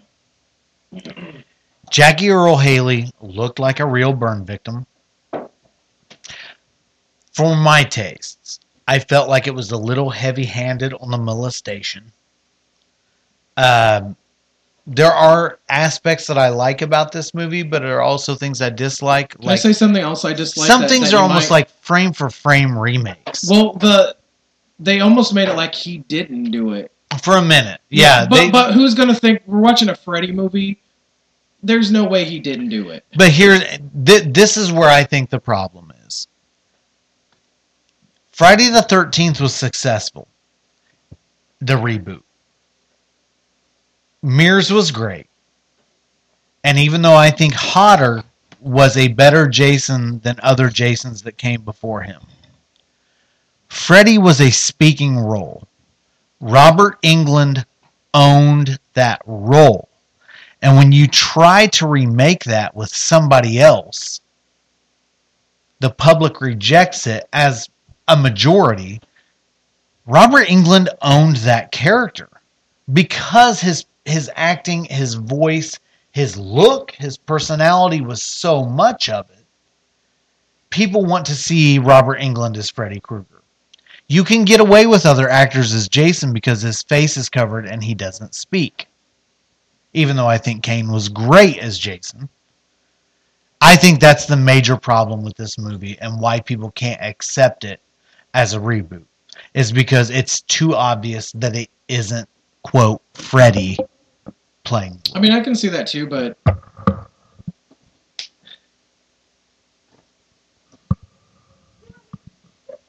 You can see it too, but... No, I was pretty much... You said but. No, You see what I mean? No, I think he's a great Freddy, but I do see that also. Like, almost like if they wouldn't have done... Because he wasn't wisecracking anymore. I feel like if... He was certainly scary. Yeah. I feel like they should have probably not even had him talk. Because I think like Robert Englund said it at a panel, like he did good as... I think people can't get off that, but Robert Englund's done with Freddy, unless they pay him some big bones. But I think there could be some actors that could take Freddy's place, but they needed to decide... I don't think they should. I think Robert Englund is Freddy. And you have to leave it at that. That's why there's not been a sequel. You could have done a sequel to Friday the 13th. So have you heard Robert Englund's take of what a new Freddy should be? No. It should be multiple Freddys in one movie. Because it is a nightmare. But at the same time, to me, Freddy is a boogeyman of... So I see all points. I think to me, the biggest thing up, and we're not... I think we completely agree on a lot of this. Because to me, people wanted old Freddy. Molestation stuff was too heavy. It's too heavy-handed. And it made the kids unlikable. It's too heavy-handed. Because all the kids were like, just... It leaves you without fear and... what am I looking for? The Cure just should have done a an soundtrack. uneasiness, and instead it leaves you with just discomfort from that kind of subject matter, which is different. Right, Bones? It's like death eating a cracker. I watched it the first time. I didn't like it. I recently watched it within the last, I don't know, probably 6 months. Still didn't like it. The Freddy, as we knew it, looked completely different. The makeup looked more like an alien. You know, just the way the kind of the eyes were and everything. My stance has always been this, and I still stand by it from the first watching. Freddy was always the anti-hero. You oddly rooted for him. You know, hence why, you know, your siblings are sleeping with Freddy dolls and all this stuff. He became the anti-hero. And when you start talking about a character openly fondling children, you don't root for that. Yeah. You get really creeped out by it, and you get like disgusted by it rather than frightened. And it's just, it took on a whole different feel that I didn't like.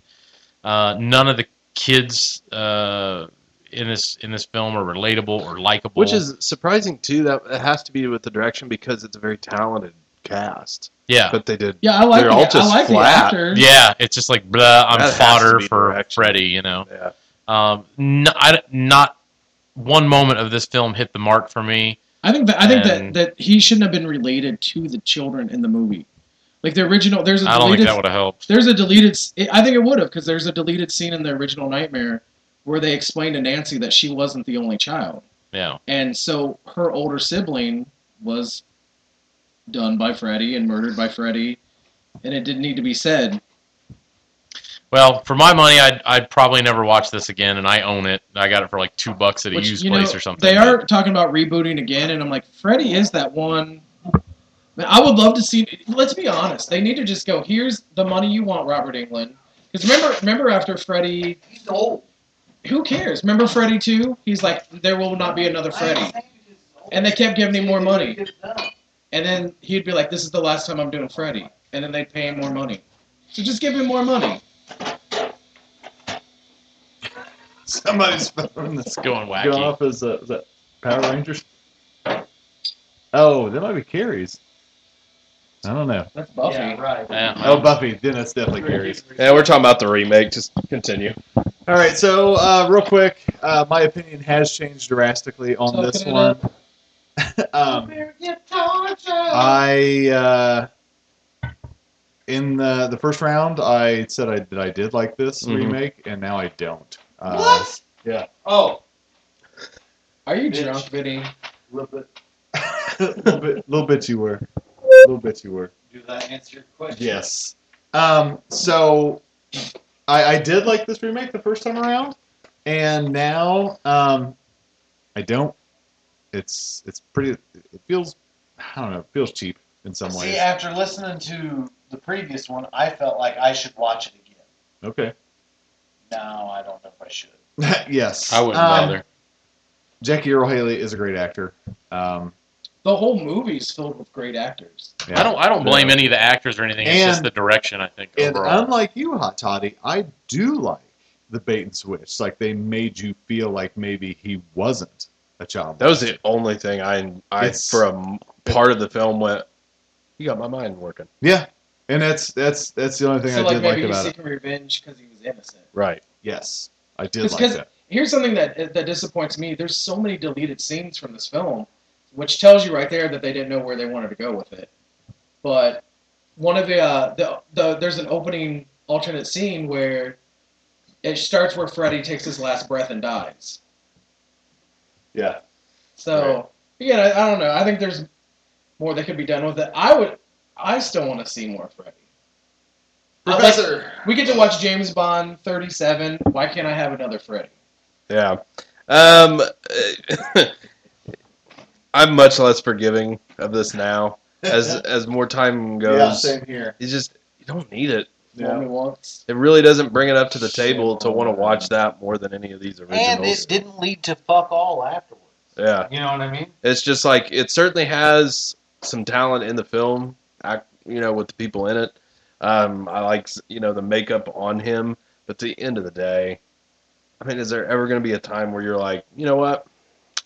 I'd rather watch Jackie Earle Haley than Robert Englund. No. And the answer is no. Never. Unless Yeah. you have burned through all of these films and you have to watch every one because Yeah. you're obsessively wanting to marathon it, then I get it.